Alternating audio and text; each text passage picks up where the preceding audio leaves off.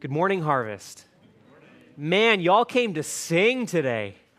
Worship was awesome. It's so great to be with you, so great to see you, so great now to open up God's Word together. You can grab your Bibles, open up your Bible app, however you're going to access your copy of God's Word. Philippians chapter 4 is where we're going to be. If you're new with us, good morning. My name is Jordan. I'm part of the staff team here, and I'm very privileged to be able to open up God's Word with you today. We're in this series in Paul's letter to the Philippians called Joy Unleashed. We're wrapping up our look at Philippians this week and next in this final section, looking at Paul's last words to the Philippians in this letter.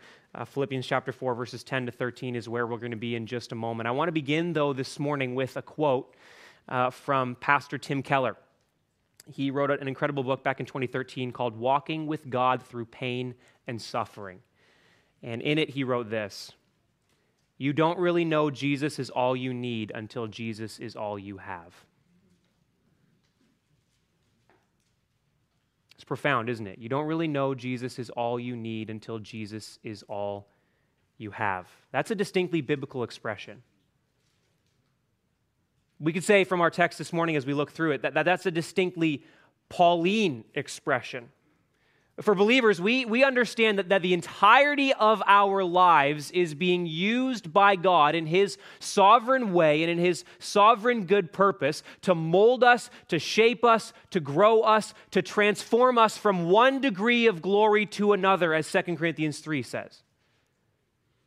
This means that the easy and the hard, the simple and the complex, the happy and the sorrowful, the times of plenty and the times of want are all a part of God's sovereign plan for our lives. And our lives oftentimes feel like a roller coaster, do they not? Times of happiness and fulfillment, joy in the Lord, times of sorrow and struggle. And to have our fulfillment, our view of life, we could say, attached to the highs and lows that we experience will lead us away from true and lasting joy. To have our purpose in life attached to temporary things leads us away from fulfillment and the supernatural delight that God longs to bring in us. To have our view of God and our understanding of Him attached to our circumstances and have the things that we're going through dictate to us who God is for us to view Him incorrectly and to rob us of that supernatural delight that He promises to us when He is everything to us. So this morning from Philippians chapter 4, we will look to unlock what Paul calls the secret of facing plenty and hunger, abundance and need. The joy that can come in our lives no matter what we face in God-glorifying resilience, in a faith-fueled ability to have the joy of the Lord in every area of our lives, no matter what. So let's turn our attention to the Word now. Philippians 4, verses 10 to 13. Follow along with me as I read. This is God's Word to us this morning. The apostle writes, "I rejoiced in the Lord greatly that now at length you have revived your concern for me. You were indeed concerned for me, but you had no opportunity. Not that I'm speaking of being in need, for I have learned in whatever situation I am to be content. I know how to be brought low, and I know how to abound. In any and every circumstance, I have learned the secret of facing plenty and hunger, abundance and need. I can do all things through Him who strengthens me." Amen? God's word to us today.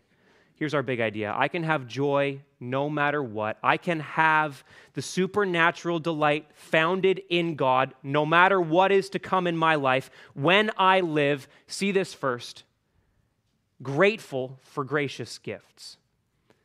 I can have joy no matter what when I live grateful for gracious gifts. Like I said earlier, we're going to spend this week and next in this final section of Paul's letter to the Philippians, this last thank you section that Paul writes to the Philippians for this gift that they had given to him. That's the main reason that Paul sent this letter. Most Bible scholars agree that the Philippians sent a gift, some sort of financial means, to Paul while he was in prison in Rome. They sent it with a man named Epaphroditus. And so the reason that Paul wrote the entirety of this letter is to thank them for this gift. And obviously in the letter, he unpacks some wonderful and true and amazing things about our faith.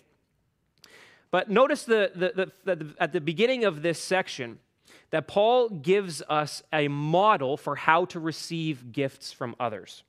A model for how to receive gifts. Verse 10, he begins with, I rejoiced in the Lord greatly. I rejoiced in the Lord greatly. Paul's been rejoicing all throughout this letter. It's why we call this series Joy Unleashed. It's one of the main themes of this letter is joy and living with joy. He's been talking about joy all over the place. 2 weeks ago, if you were here, you'll remember that we talked about that the reality of joy in our lives comes from our understanding of what we do deserve, which is hell. Which is separation from God forever, punishment for our sin that separates us from Him, but also an understanding that if you're in Christ, you have received what you can never deserve by His graciousness, by God's graciousness in sending His Son to you. You have received forgiveness, adoption, freedom, justification, redemption, reconciliation through Jesus Christ. But now Paul is saying that he's rejoicing greatly, and notice that adverb there, that's important. He's rejoicing greatly in the Lord. Why? That now at length you have revived your concern for me. Paul is saying that he has great joy in the Lord because the Philippians have supported him, because they have cared for him, because they have expressed concern for him and how he's doing. Now, it's not that they weren't concerned about Paul before. He makes that clear in the rest of this verse. It's not like their concern for him was dead at one point. There's a couple different reasons why their concern for him may not have been fully known. It may have been that this church was in poverty. In 1 Corinthians chapter 8, Paul talks about the fact that this church faced poverty. They faced some challenges. And so they may not have had the ability to show their concern for Paul and send this gift to support him. It's more likely that the other option is true in that they didn't know how to get to Paul. He was inaccessible. As he went through the process of being in prison, they didn't know where he was. They didn't know who to send the gift to or how to get it to him. So that's the most likely reason that they weren't able to show their concern tangibly for Paul and get their gift to him. But whatever the reason, Paul knew they were concerned for him. They knew they were concerned for him all the time. And that was a reason for him to rejoice. A reason for him to have joy in the Lord. Now, the other thing that's interesting for us to note here is that in this entire section, in our verses that we're looking at this morning and the verses that come after it, verses 10 to 20, Paul never says thank you. Paul never says thank you to the Philippians for their gift. But the way that he expressed gratitude here in this verse and elsewhere, notably at the beginning of our letter where Paul says, I thank my God always in every remembrance for you, Philippians 1:3. Also notably in 1 Corinthians 1 and in Romans 1, the way that Paul expresses gratitude is thanking God for them in front of them.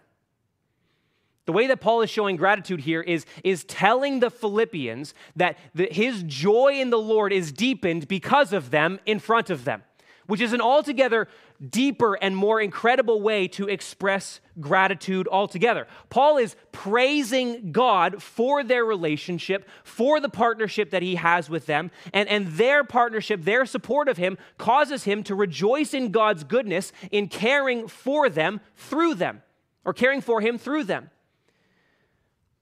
And something we'll see later is this, that Paul's joy is not in the gift, his joy is in the Lord.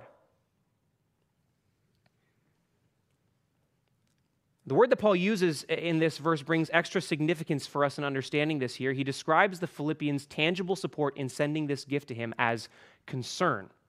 That word in the Greek is the same word that he has used all throughout this letter, most notably at the beginning of chapter 4, when he encourages two women disagreeing in the church to have the same mind, to agree in having the mind of Christ. The love that the Philippians showed to him, the concern that they had for him, is an example of their having the mind of Christ, the love of Jesus that we are called to have for one another. Paul is rejoicing because the Philippians are exhibiting Christ-like, gracious generosity to him. Paul is rejoicing in the Lord because this gift that they've showed to him, this concern that they gave him out of their love for him, is an example of the reality of their salvation. Paul is rejoicing because this concern that they showed for him is an example of the transformative work of sanctification that the Lord is working in them. And that's cause for him to rejoice. This model of expressing gratefulness is an infinitely better way of saying thank you. To express joy and thankfulness to the Lord for one another, to express the supernatural, the fact that your supernatural delight in God has deepened as a result of your friendship with fellow believers or as a result of their own care for you when you were in need, or the way they love you like Jesus, is so much better than just saying thank you. This is a commendable way of showing gratitude.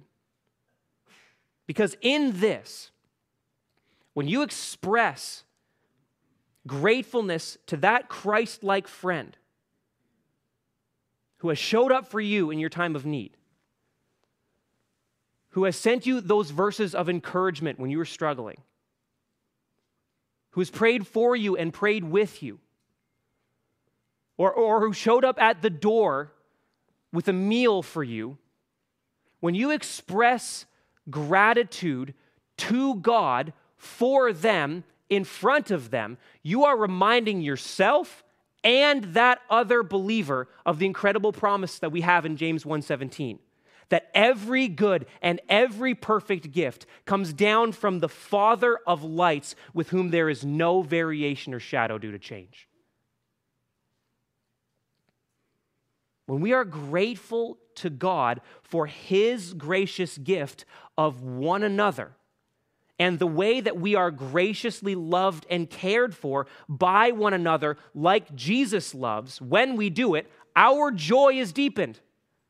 Both your joy as the recipient and your joy as the giver. And that joy is deepened no matter what. I think any who have been cared for by a Christian brother or sister, loved the way that we are called to love one another by someone in the church, by someone who shares your faith. I think we can all agree that this is true, can't we? There's a wonderful depth of joy that comes when you are cared for and loved for by a Christian brother or sister, isn't there? It encourages you in your faith, reminds you of the wonderful, gracious realities that are yours in the Lord. It's evidence of his love for you when we love one another. Not only is this a deeper way of expressing gratitude and reminding each other of the truths of God, but this is a freeing way of saying thank you. It's interesting to note that the way that relationships worked back in this time that Paul wrote to the Philippians was this idea of, I give so that you give. The premise was that if someone gave you a gift, that would put pressure on you as the receiver. The receiver was indebted to the giver until they could give another gift back of equal or greater value. And isn't that still in play today? Don't we still live like that in a lot of ways? Oh, is it their turn or our turn to buy dinner? They hosted our family last time, so we have to host this time. Let me just look up that gift that they gave me for my birthday so that I'll know exactly what to give them for theirs.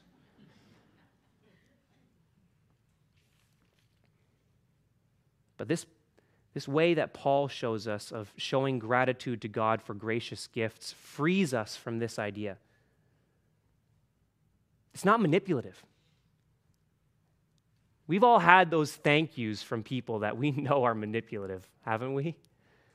Sometimes charities can be really good at this. Hey, thanks so much for your gift. It's been 6 months, but thank you, I guess. This kind of way of expressing gratitude frees us from being overly flattering, from elevating others too much instead of elevating God by doing things like, I don't know, putting somebody's name on a chair in the worship center when they give enough money. Totally random, I picked that out of nowhere. This kind of gratitude also keeps us from this spiritual silence way of showing gratitude. This idea that I'm not going to say thank you to that person for what they've done or what they did because I don't want to be a source of pride for them. That's ridiculous. Let's stop doing that. Paul doesn't withhold the gratitude that he essentially shows the Philippians by being grateful to God for them. He honors them well. He doesn't withhold that because he doesn't want them to get too puffed up. But he rejoices in the Lord because of them, because of their love for him, their support of him, their care for him. And this kind of God-honoring gratitude keeps our joy in the Lord because it centers us on his gracious gifts given to us by him through one another. We need this kind of God-centered gratitude, which takes our eyes off of the here and now and on to him. It frees us from the temptations to wrong motives, and it helps us in our pursuit of God-glorifying resilience, because the more you are grateful to God,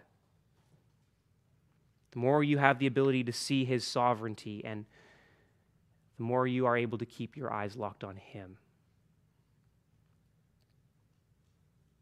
What Paul says next in this passage, it really strengthens his case in giving us an example of God-honoring gratitude. He goes on to say in verse 11 that he didn't need the gift that they sent him.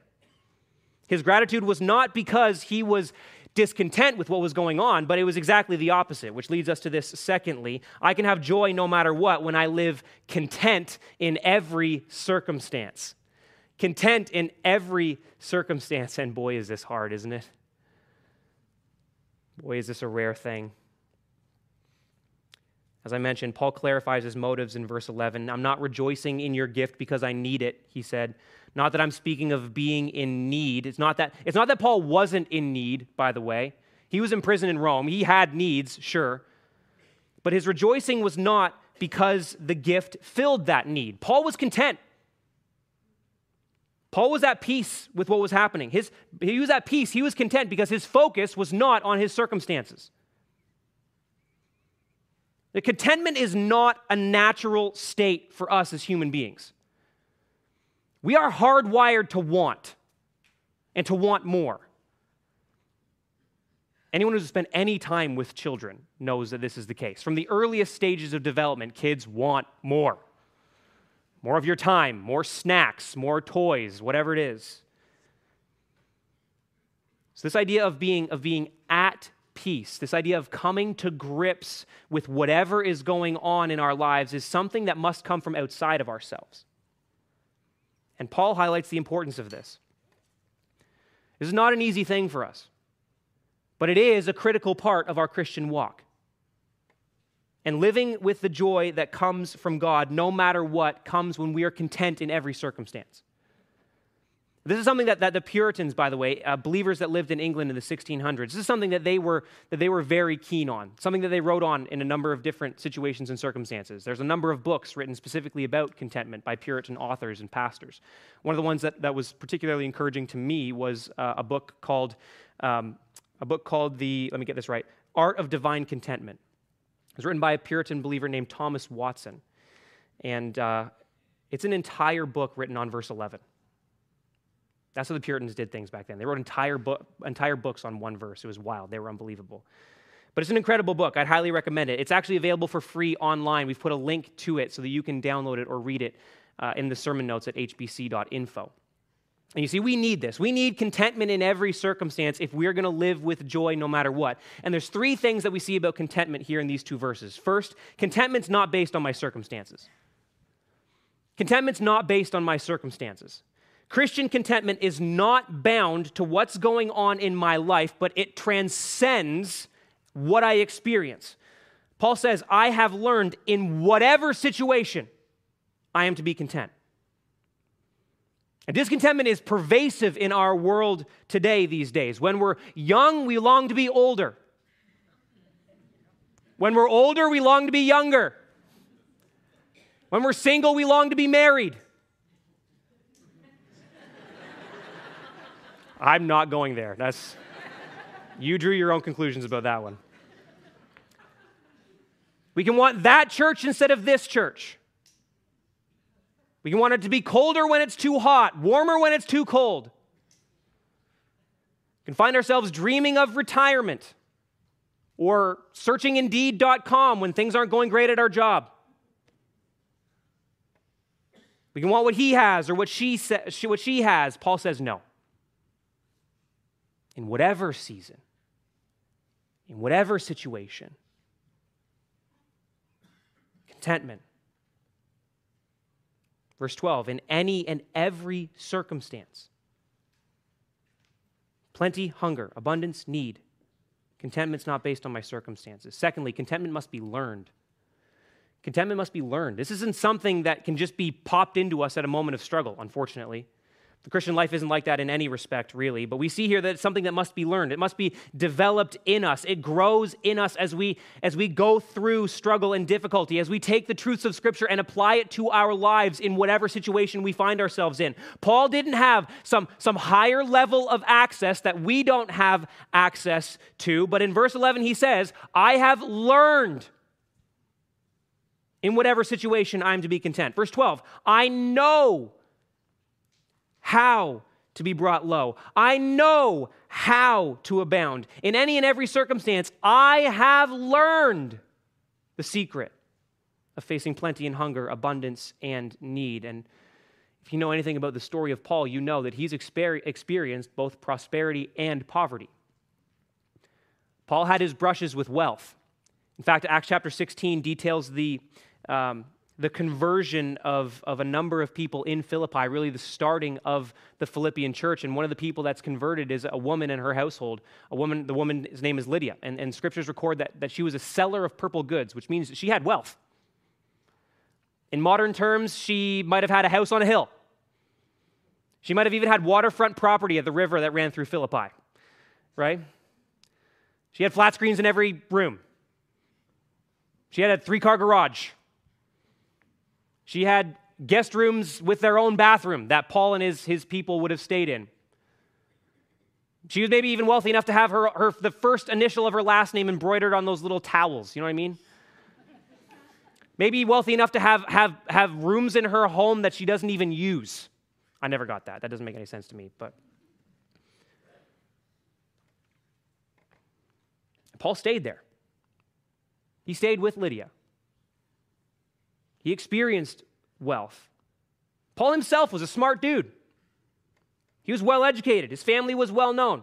Before he came to Christ, he was highly regarded in the class of Pharisees. He knew abundance.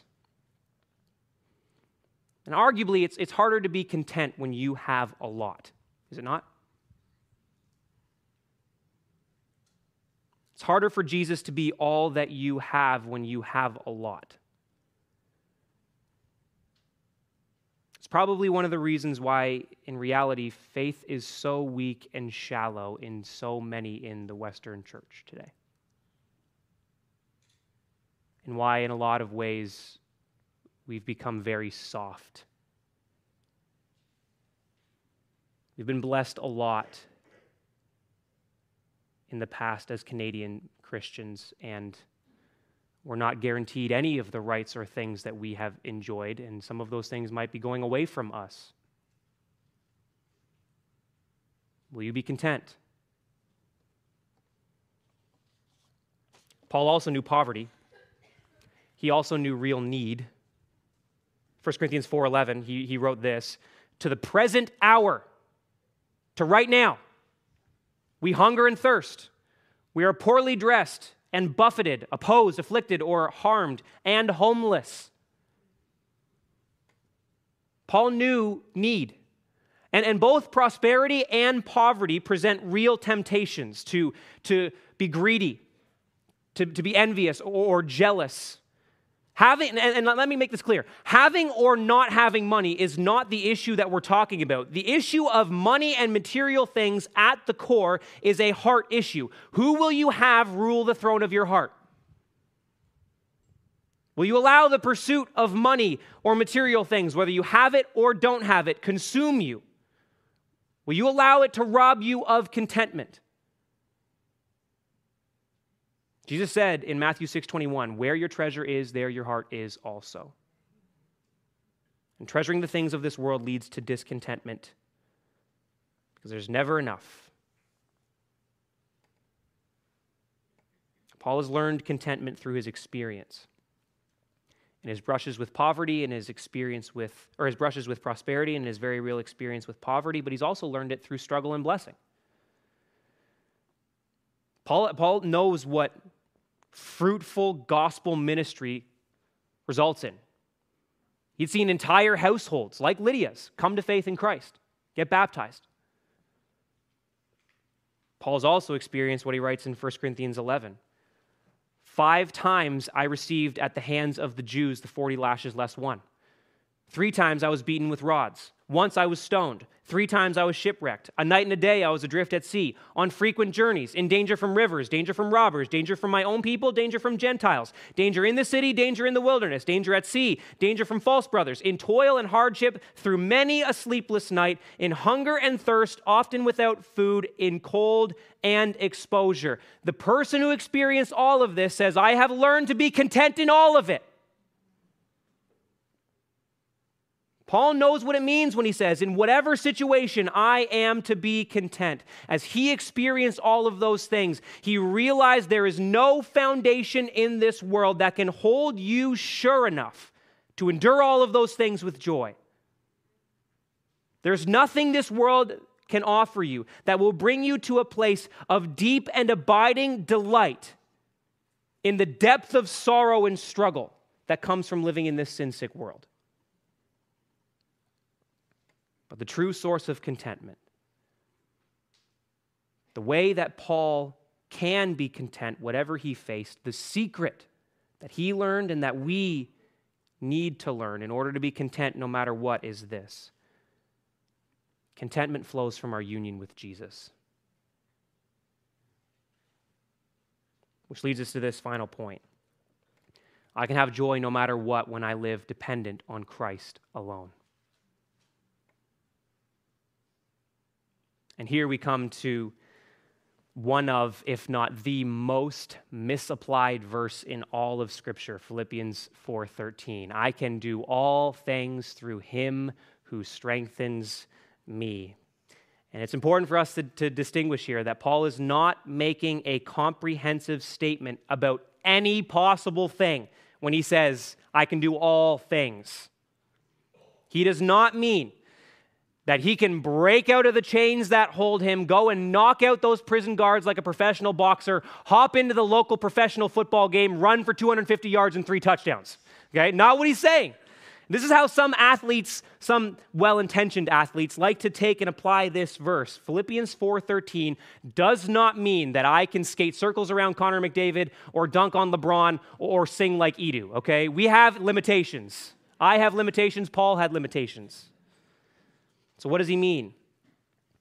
Well, perhaps the more helpful translation of this verse would add a word to it to say, I can do all these things through him who strengthens me. You can't take this verse out of the context. Verse 13 is written in a passage about contentment. What Paul is saying is, I can face anything with joy by focusing on Jesus Christ. I can be content no matter what I face. Plenty, hunger, abundance, need. If I'm focused on Jesus, by completely depending on him for the strength that I need to endure whatever is going on in my life. Paul isn't focusing on his situation. He's completely locked in on Jesus. And that's the secret. When you're consumed with Christ, you can be content. When you're in Christ, united to him in faith, when he is everything to you, when you truly understand what you do deserve and what you don't deserve, but you have now received by Christ's death, burial, and resurrection for you, when you live with the reality that your greatest problem of the sin that separates you from the God who created you and loved you was solved by Jesus Christ, the Son of God in human flesh, then all the other problems of your life can seem smaller.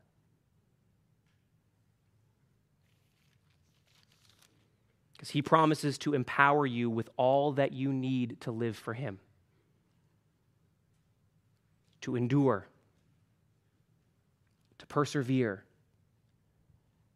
to obey, to follow his commands, to glorify him.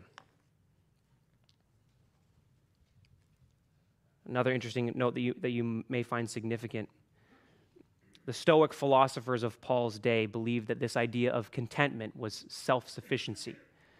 The only way that I can truly be content, these people believed, was if I depended on no one and nothing else but myself.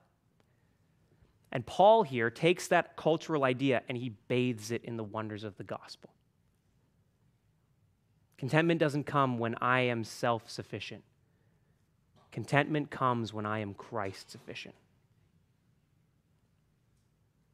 When Jesus is absolutely everything for me. When the truths of Christ become the source for everything in my life, I can be content in anything. The preacher of the sermon that is the book of Hebrews, chapter 13, verse 5 says this: keep your life free from the love of money and be content with what you have. For he, Jesus, has said, and this is the foundation for our contentment, I will never leave you or forsake you. If you're in him, that promise is for you, Christian. No one can snatch you out of Jesus' hand. When the work of Christ on your behalf and the promises of Christ that you receive through faith in him, through union with him in his death, burial, and resurrection become the firm foundation for your life, anything and everything can be done and faced with contentment and peace and security. You can endure suffering. You can endure need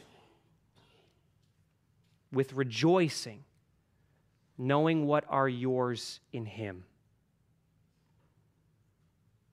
You can live with humility in the easy and plentiful times, knowing that you're secure in him. Because is it not true that it seems more difficult or is more difficult to depend on Jesus and be content in him during the easy times? Now, our victory in this life comes from a conscious dependence on the Lord and his power. And there's a sense that it's easier for us to depend on that, to know that when we are desperate, when we are in need,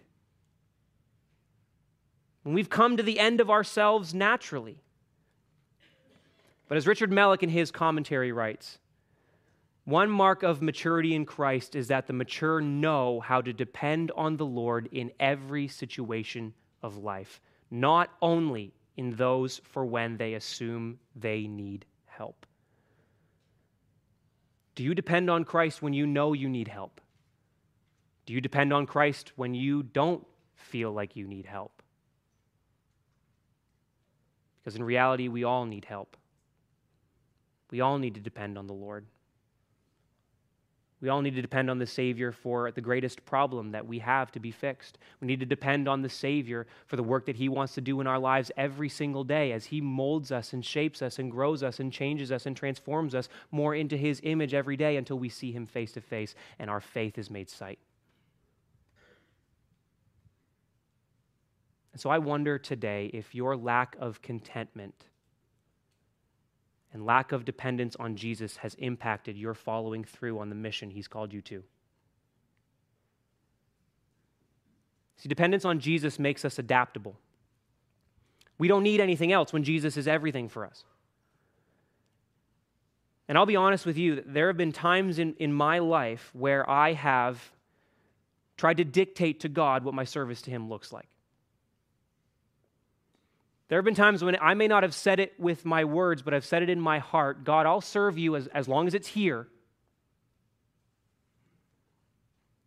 God, I'll serve you as long as it's in this ministry. God, I'll serve you as long as it's not with that person. God, I'll serve you as long as I'm thanked and appreciated, and as soon as I feel like I'm not, I'm out. Those thoughts are revealing that Christ is truly not enough for me. That it's Jesus plus something else in my life, and that is not Christian contentment. Can you relate to that?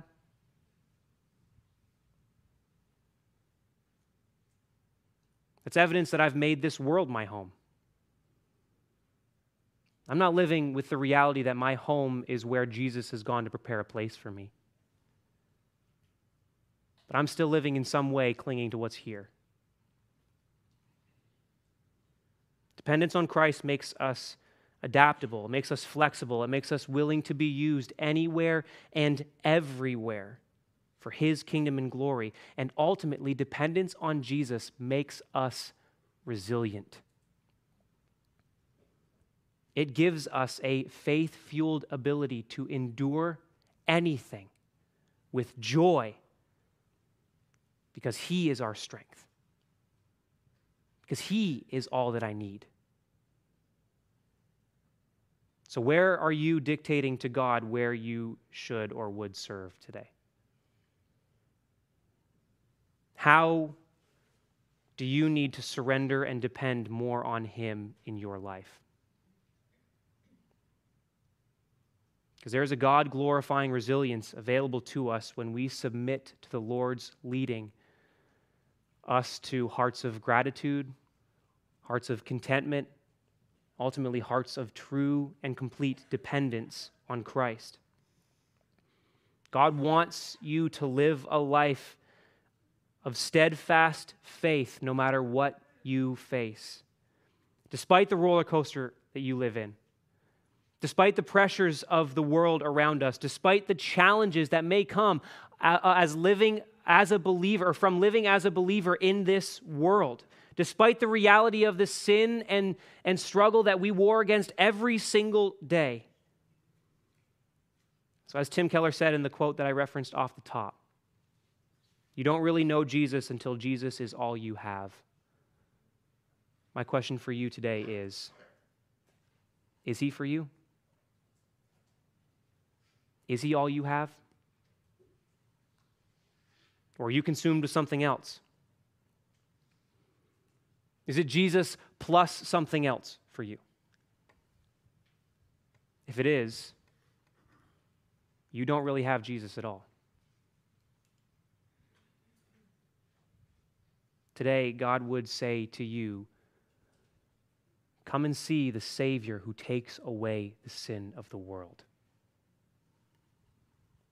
Come and see the Lord of all things as the only true and sure foundation for the entirety of your life. And cast your dependence entirely on Him.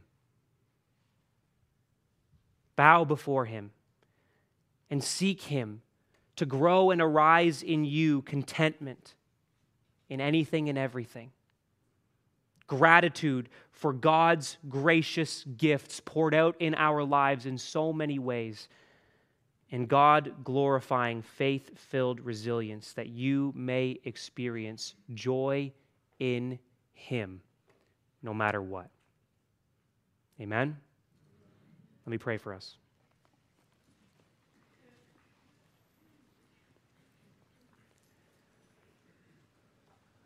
Almighty God and Heavenly Father, we humbly come before you to admit first our complete dependence on you. We, as sinful people, with hearts deceitful and desperately sick, need you first and foremost to fix the greatest problem of our lives that sin has caused. We recognize, Lord, that our sin separates us from you. So I pray for any here who are in the room who have not yet bowed the knee to Jesus Christ in submission and have called out in faith to say, I'm a sinner. I need a Savior. I know who you are, Jesus, and what you've done for me, and I pray that you would forgive me and be the Lord of my life. I pray that those people here this morning in the room or watching online would do that right now, would depend on you, Jesus, entirely for their salvation, knowing there's nothing that they can do to earn it. And then for those of us who have received it, Father, I pray that by your Spirit active in our lives, you would continue to be revealing to us the areas where we have allowed other things to take your place or have allowed other things to be things that we depend on, where we have tried in some way to get the fulfillment, the joy that we're looking for from this world. I pray you'd convict and challenge us here today to expose to us the areas where we need to depend more entirely on you, to well up in us hearts of gratitude for the gracious gifts you pour out to us of one another, of forgiveness and salvation, of blessings truly, Lord, we don't deserve, but oftentimes we live like we do. Help us, Father, to live with this contentment, to know that you are God and we are not, to know that you are doing something wonderful as the sovereign, providential God that you are and molding us more into the image of your Son until one day we see you bursting through the clouds, Jesus, and we get the joy, the true and lasting, fully fulfilling joy that comes from being in your presence forever and ever. Do this work for your glory, Father, we pray. Find us humble and willing. In Jesus' precious name, amen.